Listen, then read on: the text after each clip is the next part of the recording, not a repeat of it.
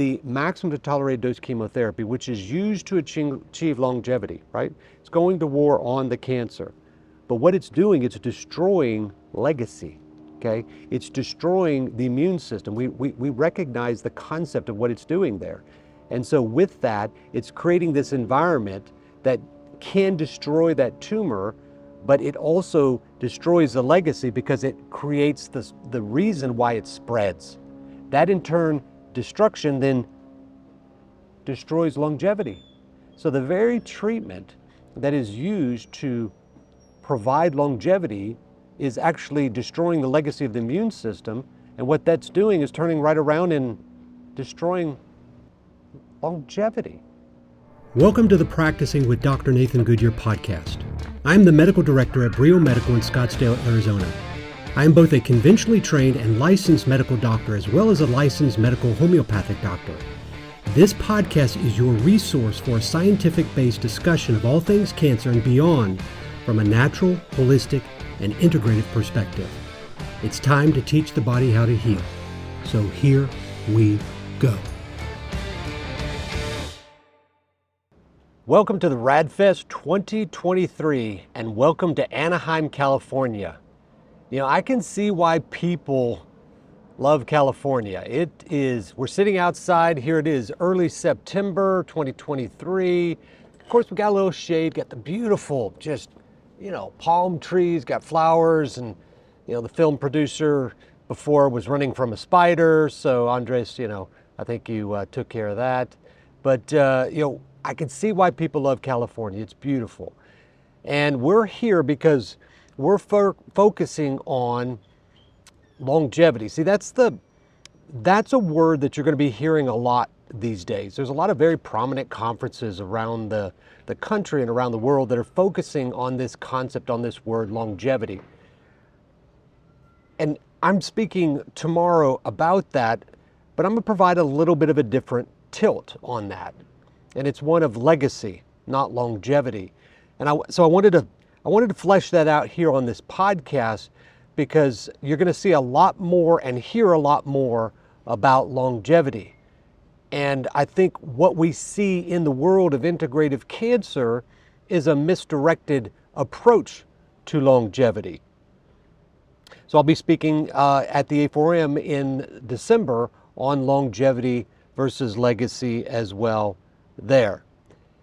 So look for that word, but let's define what this is, because I think that's what's really important. When people talk about longevity, there's the assumption of quality associated with that. Of course, everybody wants to live a long life. I don't think anybody that says they want to live a short life. And I think it's admirable to want to live a long life. But simply saying you want to live a long life, longevity, a vector, a number, does that equate to high quality?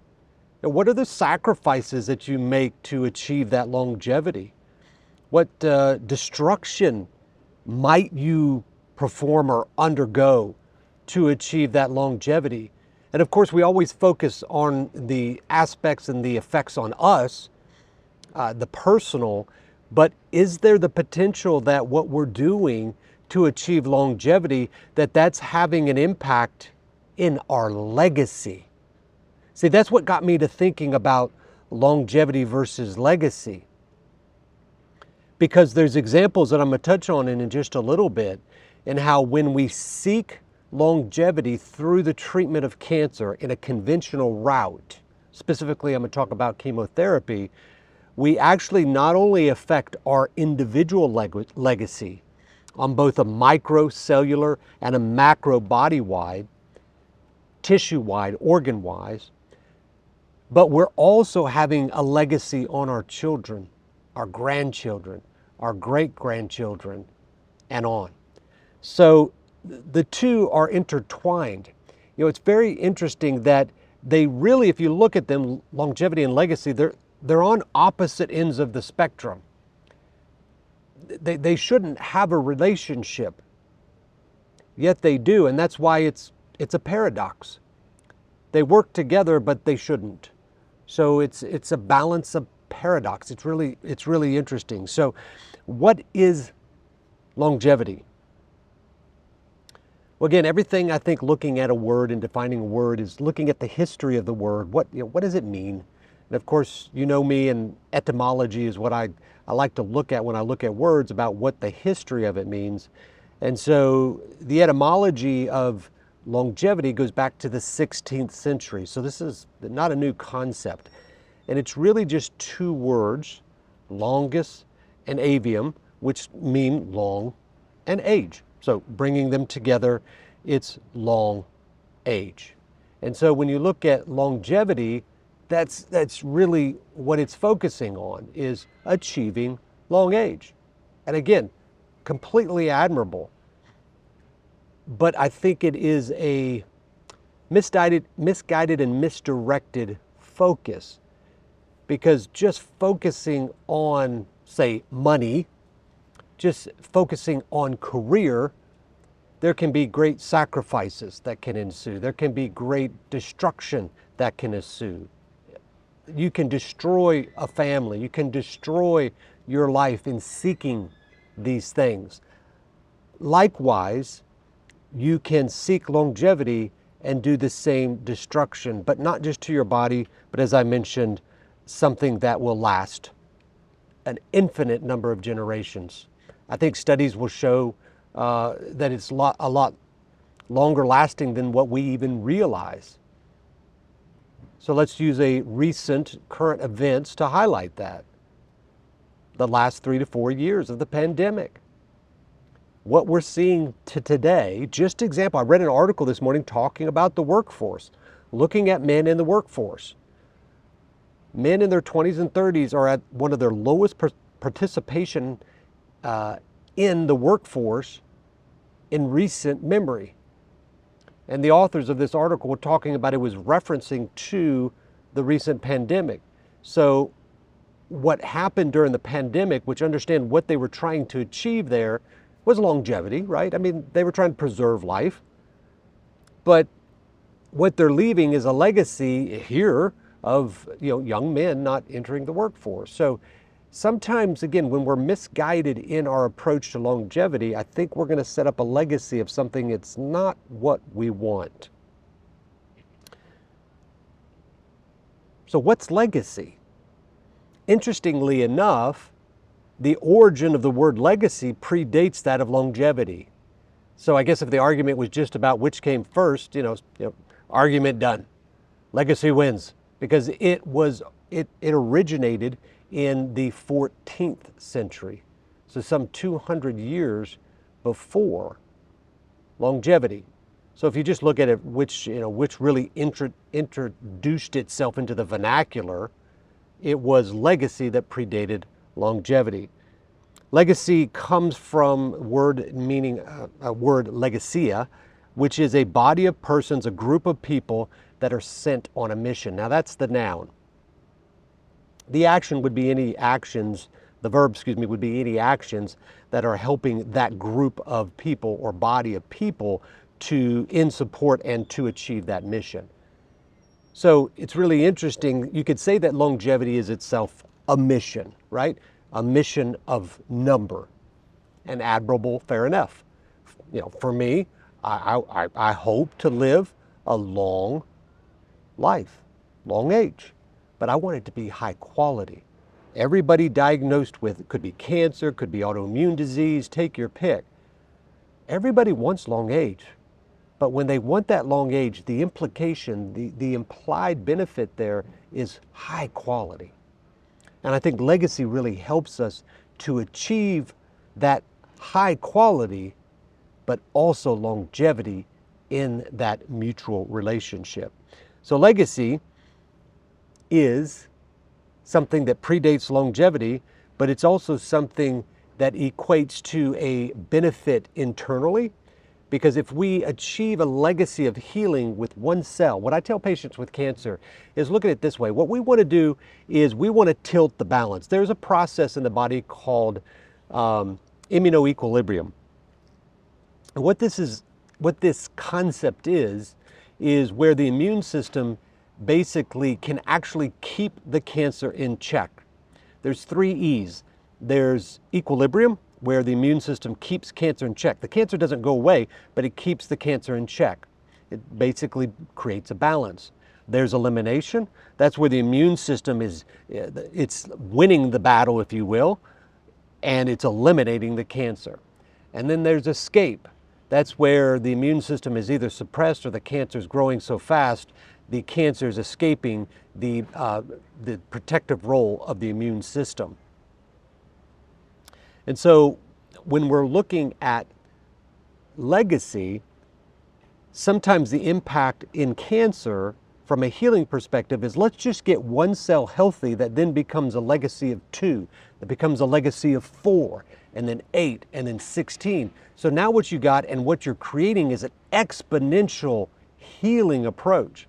Now, it definitely would take more time, right?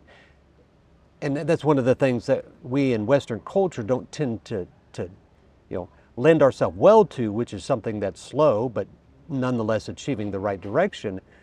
But that is the process of legacy, building a legacy on a micro level. But then what that will do is that'll build a legacy on a macro level within tissue of the body, within organs of the body, and then extrapolate that out to the individual. Okay, that's a legacy example on both a micro and macro level within one individual.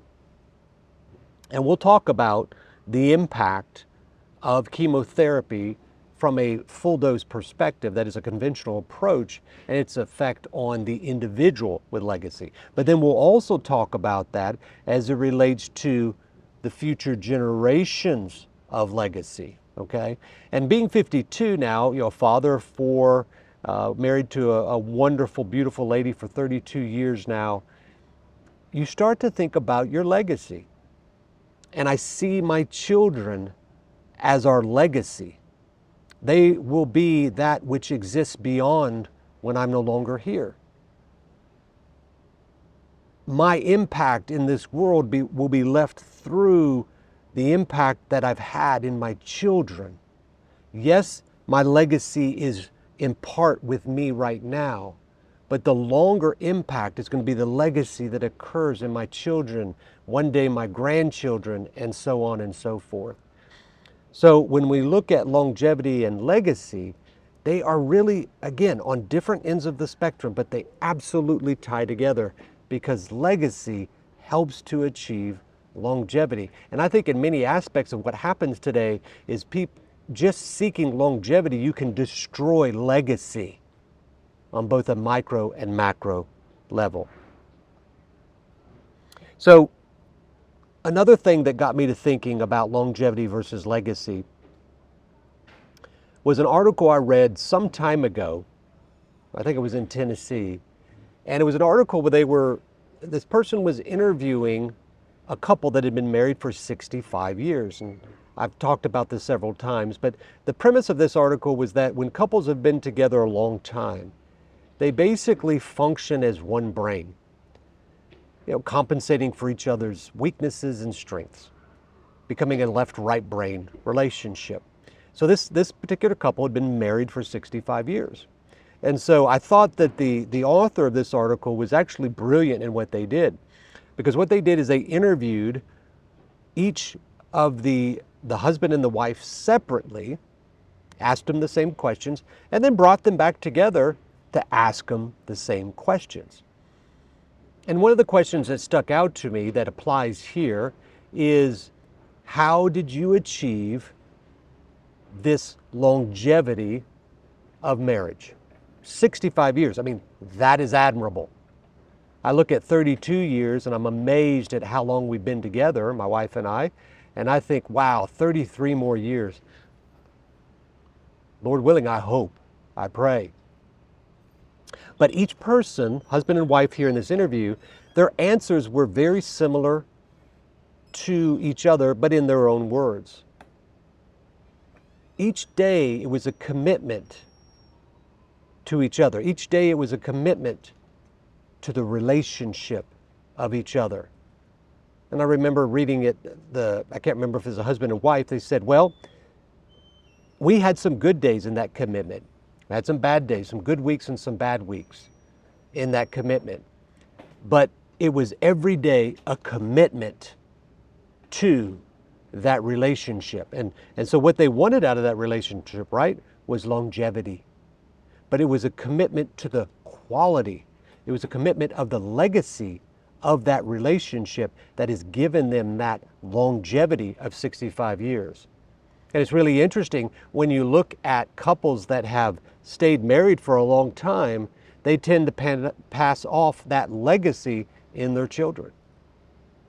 So in many ways, legacy is learned and inherited, but it can be used in this example of the marriage for longevity. But it provided a solution when things were tough. It provided a balance when things were great. And it helped them to get through all aspects of life to achieve 65 years of marriage. So kudos to the author of that article, and again, now I think like 6-7 years ago, but great article, great article. Assumption. I think everybody kind of knows what that word is. You know, it says it makes an ass out of you and an ass out of me. Assumption, I think, is when we look at something like longevity and we assume that it's high quality. When we look at, well, I want to live to be 95, and we assume that from 87 to 95, I'm going to be out walking.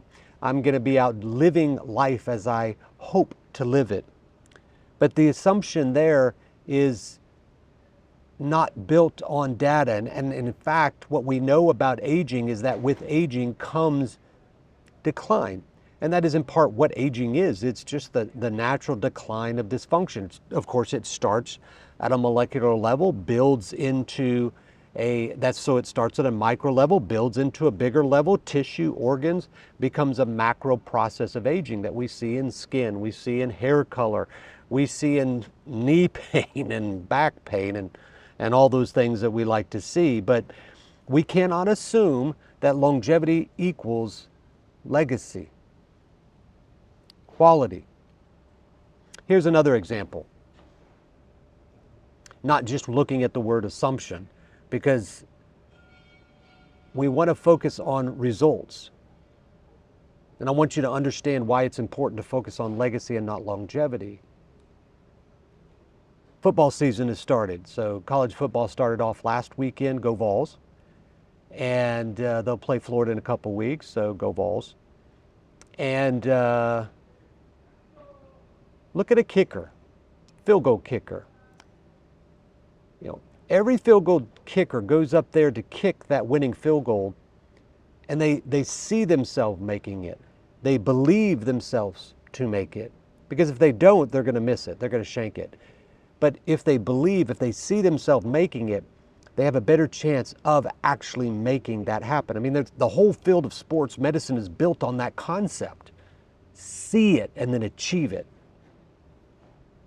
Well, if we just look at it from a longevity perspective, just take the field goal kicker and line him up for a 50-yard field goal at the end of the game, and he kicks it 50 yards. The distance does not equate to the result he wants, right? He could kick it straight. He could kick it, hook it left. He could kick it, slice it right, and still kick it 50 yards, and yet miss the field goal and the team loses. But he has to take that number, 50 yards, and he has to add high quality to it. The line has to block. The snap has to be fast. His steps have to be quick. His foot swing has to be right. To bring all that together, that's legacy, to then provide the quality that matches that length. That's what will put that ball through the uprights. So it shows you how taking attention to details and building the legacy, which is the components of that process. Because when you look at a field goal kicker, okay, who taught the field goal kicker? Another field goal kicker. Who taught that field goal kicker? Another field goal kicker. Legacy passed down of training, of mental, of physical, bringing it together to achieve that longevity that provided results. So that's one example. So say you're not a football fan. What about pitching? because it's September, and so Major League Baseball is in full swing. And my son-in-law, new son-in-law now, about 3 months, he loves the New York Yankees. So Zach, I'm sorry, they're not having a great year this year. But the number 100 miles per hour of a fastball, everybody geeks out about that. And that's a fastball. So you can see a pitcher up on the mound throwing a 100-mile-an-hour fastball. So that's longevity. It's a focus on a number. It's a vector. But this is interesting because if that vector is not applied appropriately, if it's not directed correctly, a 100-mile-an-hour baseball definitely could strike somebody out. But misdirected, it could actually be a weapon. So a pitcher throwing a 100-mile-an-hour fastball with no control, with no quality, can actually hurt somebody. Not just themselves, but hurt others around them, the batter, the catcher, the umpire. So it's important that the coach training the pitcher and the coach before him training that coach through a legacy of training, through a legacy of mental training, of physical training, of physical performance. Take that vector, that longevity, that 100 miles an hour, and provide the legacy through that process to provide a strike and not a weapon. Now, you may go, well, these are kind of, esoteric or unique examples, but I think what they portray and what they provide for you is why the focus needs to be on legacy. Because if you focus on legacy, longevity will come. It will come.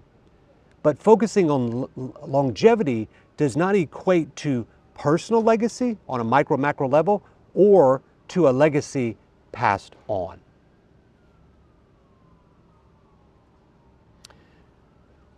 So I mentioned earlier that longevity and legacy really are a paradox of focus.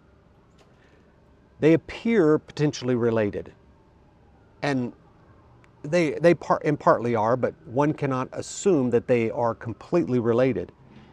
They are polar opposites of the spectrum, but the relationship exists when it shouldn't, and that's what makes it a paradox. And the focus is because of the misguided focus. Each one's going to be a focus, but guiding our focus on one area can negate the other.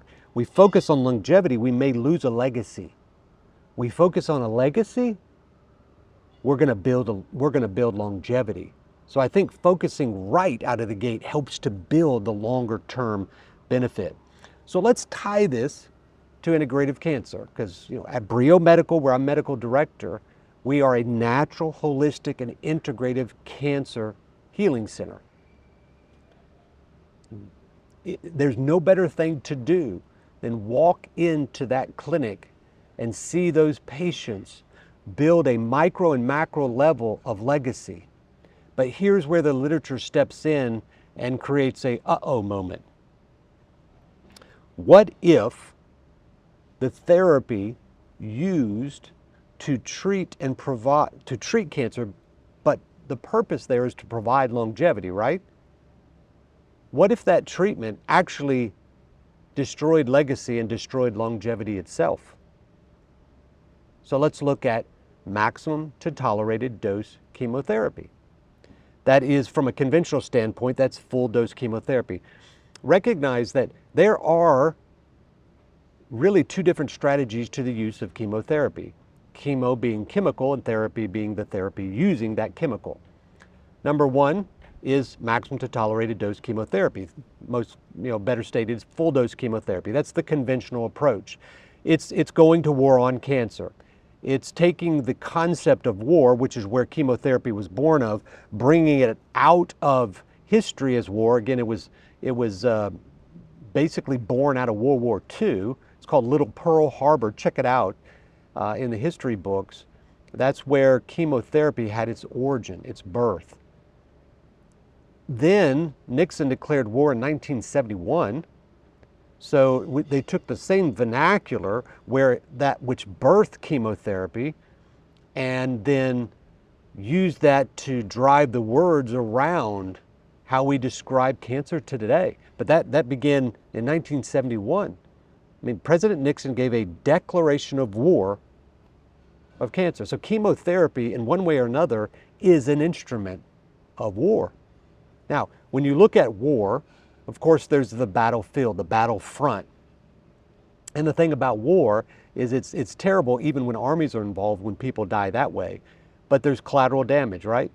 There's innocent bystanders that are killed. So there's the battle line, there's the battlefront, and there's then the collective battlefield, that intended and that not intended. What has happened since Nixon declared war in 1971 is that the shift of chemotherapy from the battlefield of war in World War II has just shifted to the battlefield of the body. The battlefield of the body. So just as what you would see in World War II on the battlefield, or World War I, or Vietnam, or Korean War, we have the enemies opposed to each other. The treatment, cancer. So we have the battlefield where there's the smoke, there's the death, there is the destruction that you would expect to see in that conflict. So when chemotherapy kills cancer cells, there is smoke, there is fire, there is inflammation. You see the swelling, there's the pain, there's all of that. It is the fog of war that you see in that. But then there's the collateral damage. There is the destruction of the healthy cells, the damage of the healthy tissue, the liver dysfunction, the neuropathy, all of that, that's a byproduct of that war concept. So you see that in war in general, you see that in war in the treatment of cancer using full dose chemotherapy. And so that concept of war continues to permeate. And that's why I say we need a different approach to the treatment of cancer today. One that throws aside this concept of war and focuses on healing. But the concept of full dose chemotherapy is not the only therapeutic option. There is something called low-dose metronomic chemo, and that's clearly defined as using a dose of chemotherapy about 10 to 30%. And what's interesting about the lower dose is you actually expand the anti-cancer benefit. There was a recent study in 2020 that showed how they used low-dose metronomic chemo versus maximum tolerated dose chemotherapy to actually reduce the hypoxia associated with metastasis. So the lower dose metronomic chemo in this study was actually reducing the signaling that resulted from hypoxia that then promoted metastasis, whereas the full dose chemo did not. So that ties into the war concept and the maximum tolerated dose chemotherapy concept that then ties into legacy and longevity. See, the evidence is very, very clear. And check out the podcast, The Triad, that I talked about, the unholy trinity of chemotherapy, which is one of surgery, chemotherapy, and radiation. So check that out there because I go into much greater detail there. But the evidence is very clear that maximum tolerated dose chemotherapy changes the tumor microenvironment, promotes epithelial to mesenchymal transition. It promotes cancer cell escape, immune cell escape, promotes circulating tumor cell increase, release, and survival of circulating tumor cells, and promotes a favorable environment for the metastatic spread of cancer. One author from a study actually highlighted it this way. He said, quote, "Despite reducing the size of primary tumors, chemotherapy changes the tumor microenvironment, resulting in an increased escape of cancer cells into the bloodstream. Furthermore, chemotherapy changes the tissue microenvironment at the distant sites, making it more hospitable to cancer cells upon their arrival." That was an article entitled "Chemotherapy Exacerbated Breast Cancer Metastasis, a Paradox Explained by Dysregulated Adaptive Response." So what they're showing there is that the maximum tolerated dose chemotherapy, which is used to achieve longevity, right? It's going to war on the cancer. But what it's doing, it's destroying legacy, okay? It's destroying the immune system. We recognize the concept of what it's doing there. And so with that, it's creating this environment that can destroy that tumor, but it also destroys the legacy because it creates the reason why it spreads. That in turn, destruction then destroys longevity. So the very treatment that is used to provide longevity is actually destroying the legacy of the immune system, and what that's doing is turning right around and destroying longevity. That's maximum tolerated dose chemotherapy. So that's why I and others, and why we at Brio use low-dose metronomic chemotherapy. So here's a quote from another article, the article that I quoted about the hypoxia and full-dose chemo versus low-dose chemo. Quote, it improves, that is low-dose metronomic chemo, it improves oxygenation and decreases cancer dissemination in two of the most common cancer types. Here it's colorectal and breast, while adding another tool to the armamentarium, I can't even spell that right, to the tool shed, if you will, aimed at improving survival. So taking the concept of chemotherapy, using it low dose, expands the anti-cancer benefit, preserves legacy, builds legacy, provides longevity, and doesn't destroy it. So we can take something that exists, like that football kicker, and bring it together in legacy and build longevity and put it through the uprights. We can also bring something together like, say, chemotherapy, use it low dose, and that in turn provides legacy and supports longevity.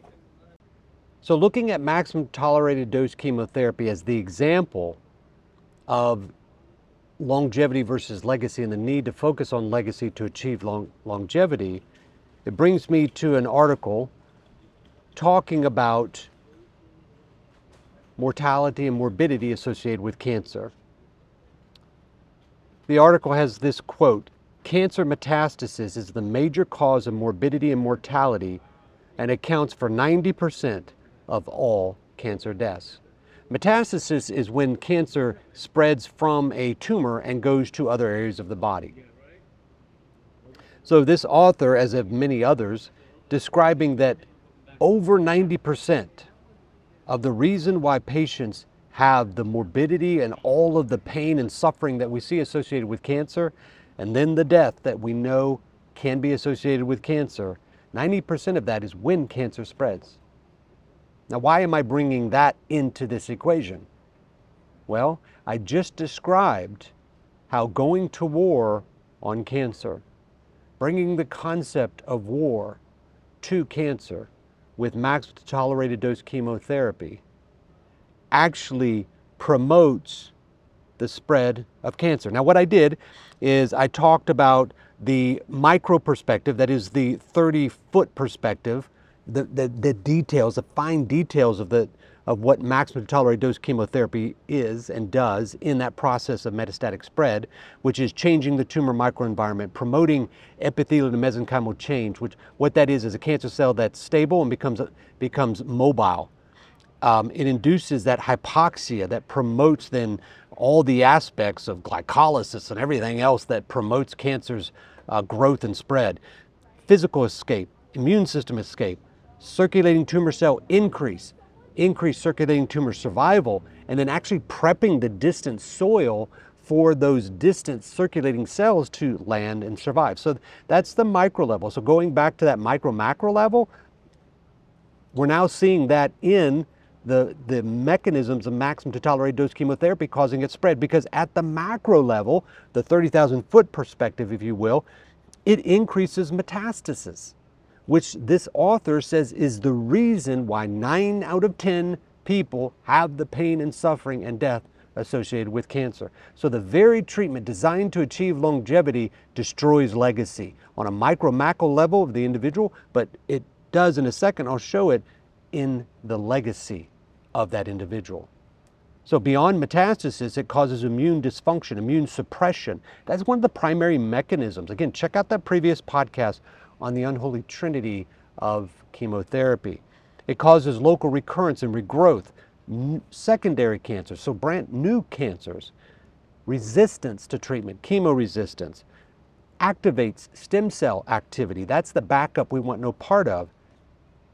And then it promotes epigenetic transgenerational inheritance of pathology. Now, what the heck is that? Well, epigenetics is the word that literally means above genetics. Our genome is our DNA. DNA it's hard fixed, it's hardwired. It takes thousands of years, if not millions, to change one genetic code, aspect of the code. Whereas we can make a simple choice. Have a cup of coffee. Change my genetic expression. Research shows that the choices we make, the food we eat, the things we put on our body, the things we put in our body, the other choices we make, our relationships, these affect genetic expression. So it's not the code, it's not the higher wiring, it's the expression above that. That's where above genetics comes in. That's why it's called epigenetics. And so when we look at the concept of transgenerational inheritance of pathology, it ties into the legacy, because what I've been focusing on is the morbidity and mortality associated with the individual. So when we look on longevity and legacy, we're looking at it within that one individual at the macro level, the cellular level, and the micro versus the macro, which is the whole body. But now what we're talking about is we're teasing that out to the micro being the individual with cancer and the macro being the legacy of their children, their grandchildren, and so on. So there's two studies I want to highlight here that shows that not only is this a process of micro-macro of destroying longevity in the individual that's undergoing cancer treatment, full dose chemo that is, that we're going to see that in the legacy of their offspring. And again, it's going to tie back around and say why we need legacy, not longevity. The first article looks at, it's called, I mentioned it earlier, which was the chemotherapy exacerbated breast cancer metastasis, a paradox explained by dysregulated adaptive response. This was actually one of the lead authors was from Albert Einstein College of Medicine. He said, despite reducing the size of primary tumors, chemotherapy changes the tumor microenvironment. And this results in an increased escape of cancer cells into the bloodstream. And the chemotherapy changes the tissue microenvironment at the distant sites. There's that distant preparation of the soil, making it more hospitable to cancer cells upon their arrival. It's prepping the distant sites. The reason is that standard chemotherapies, here they're looking at breast cancer, such as paclitaxel, doxorubicin, and cyclophosphamide, they affect the body's on-off ramps to the highway of metastasis. This was from the senior author of this study out of Albert Einstein University. So what he's saying here is that using the maximum tolerated dose chemotherapy created the on-off ramps that helps to develop the metastasis that on the macro level of the individual destroys legacy, but then destroys longevity. But what I'm about to show you is how we're going to pass that on now to legacy of the offspring. So two studies I want to highlight. The first study, let me get to it here. So before I jump into these two studies, there's two words I want to highlight here: intergenerational and transgenerational. Intergenerational is basically one person that receives an effect and they pass it on to their offspring. So somebody that undergoes stress, it changes their genetic expression and they pass that off to their children. So it's that intergenerational, one to the next. But then there's transgenerational. That is the effect of stress that can be seen in generations down the line beyond that immediate of that being affected to the immediate following. So it brings me to these two studies, transgenerational inheritance of pathology, because again, it's not just about longevity and the impact on legacy of the individual, it's that of our legacy. First one, it was 2022 examination of generational impacts of adolescent chemotherapy, ifosfamide, and potential for epigenetic transgenerational inheritance. Good grief. What that is saying, this study showed, is that one dose of chemotherapy, here being ifosfamide, also called IFEX, actually induced changes in the individual receiving it, here animal model, and it passed that on to their subsequent offspring. So one dose of chemotherapy changed genetic expression that then became inheritable, somatic, and this was passed on to the offspring of the mice in this model. Okay, so here we're seeing, and what they didn't see here is they didn't see, death and destruction. What they saw is dysfunction. They saw infertility. And so one dose of chemotherapy on the war footing actually created an intergenerational dysfunction. You could say pathology, because if you have infertility there, a lot of people would see that as pathology, that's disease. But then a study that actually predated that one was from 2011. It was entitled Chemotherapy-Induced Transgenerational Effects in Mice. Now, this one looked at one dose of doxorubicin. Many of you that are aware of that drug, it's referenced and known well as the Red Devil. And there's good reason why, and this study kind of points to it. What they found in this study is that one dose of doxorubicin in this animal model didn't just cause dysfunction in the next generation. They followed it out to the 6th generation. And what they found is that it peaked between the 4th and 6th generation. See, what this highlights is that we need to have a legacy perspective. That's what my pastor says. We need to have a legacy perspective. It's one thing to focus on a legacy on a micro lab level of our cells to achieve longevity. It's another to focus on legacy of our children, our grandchildren, our great-grandchildren.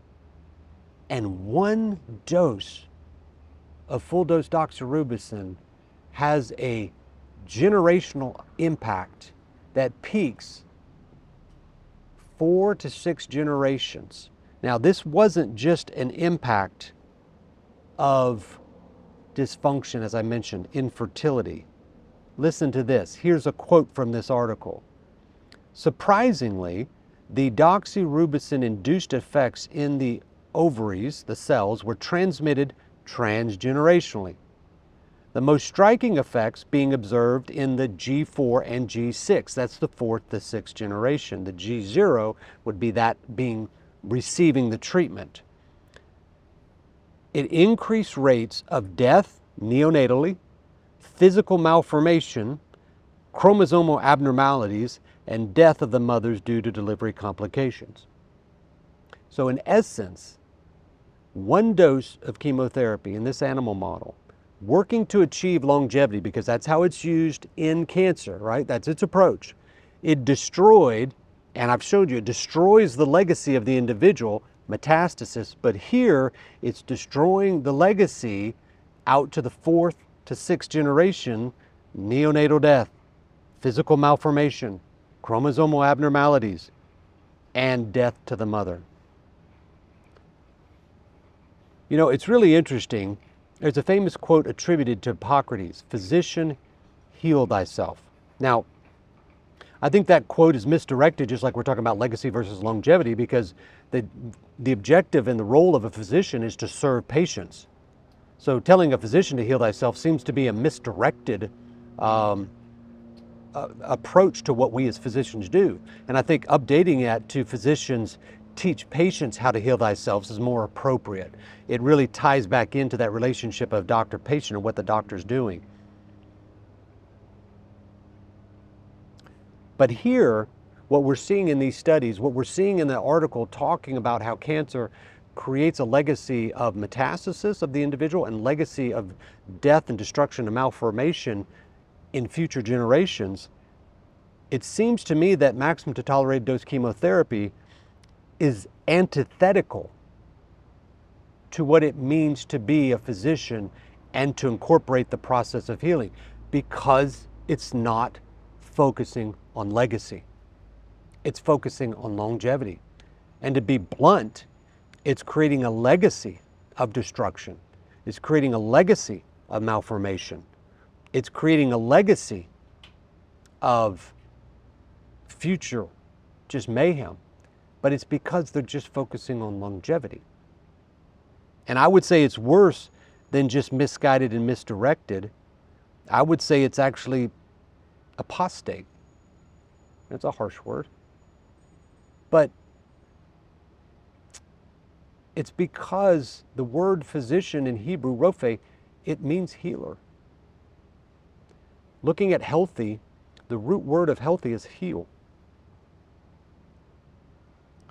And Hippocrates said, physician, heal thyself. But as I mentioned, teach patients how to heal themselves.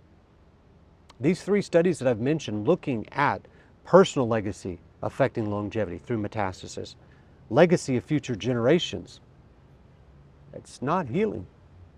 What we see in those examples is war, the effects of war. And so if we want to achieve longevity, we need to focus on legacy, because we want to achieve both results. That's why I tell patients, look, if you're diagnosed with cancer, we definitely want to eliminate that tumor or tumors. That's our objective, yes, but we have another objective, and that's to heal you and make you well. And so if we're introducing a therapy that destroys, here's an interesting concept. Where in nature does it exist that your pathway to healing, your pathway to wellness is through destruction? Where does that exist? It doesn't. But yet, that's the way we approach cancer. Your pathway to healing on the other side of destruction, that's where wellness comes in. And so everything I've described in these 3 studies is highlighting how that just is devoid of any reality. And in fact, it destroys legacy on an individual level and on a generational level. So what we need to do is focus on legacy. So here at the RADFest, Admirable, they're focusing on longevity. We need to focus on legacy. The A4M, focusing on longevity in December. We need to focus on legacy, because we don't need to be so closed-minded and think everything's just about us. Definitely, we want longevity for us, but at what cost? At what quality? By focusing on legacy, not only do we provide the longevity for us, but we're going to provide that for our children, our grandchildren, our great-grandchildren. And so being 52 now, my children, what legacy am I giving them? What legacy will they give their children? And what legacy will that then pass on?